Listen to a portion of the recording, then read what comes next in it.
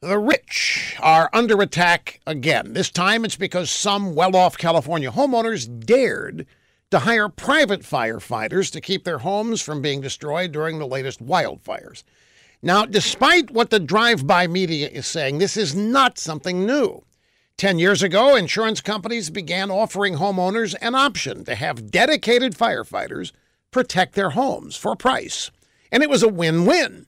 The homeowners felt safer, and the insurers minimized their risk.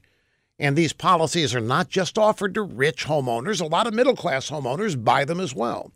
But the media narrative is that rich California homeowners, including celebrities, saved their homes with private firefighters while the poor were burned out. The media also claims that the private forces supposedly don't cooperate with the government-hired firefighters, all of which misses the real point.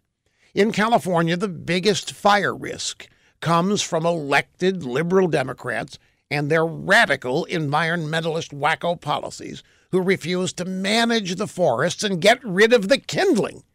The citizens who realize this have wisely taken responsibility, and they're paying for it themselves. And that somehow is not fair.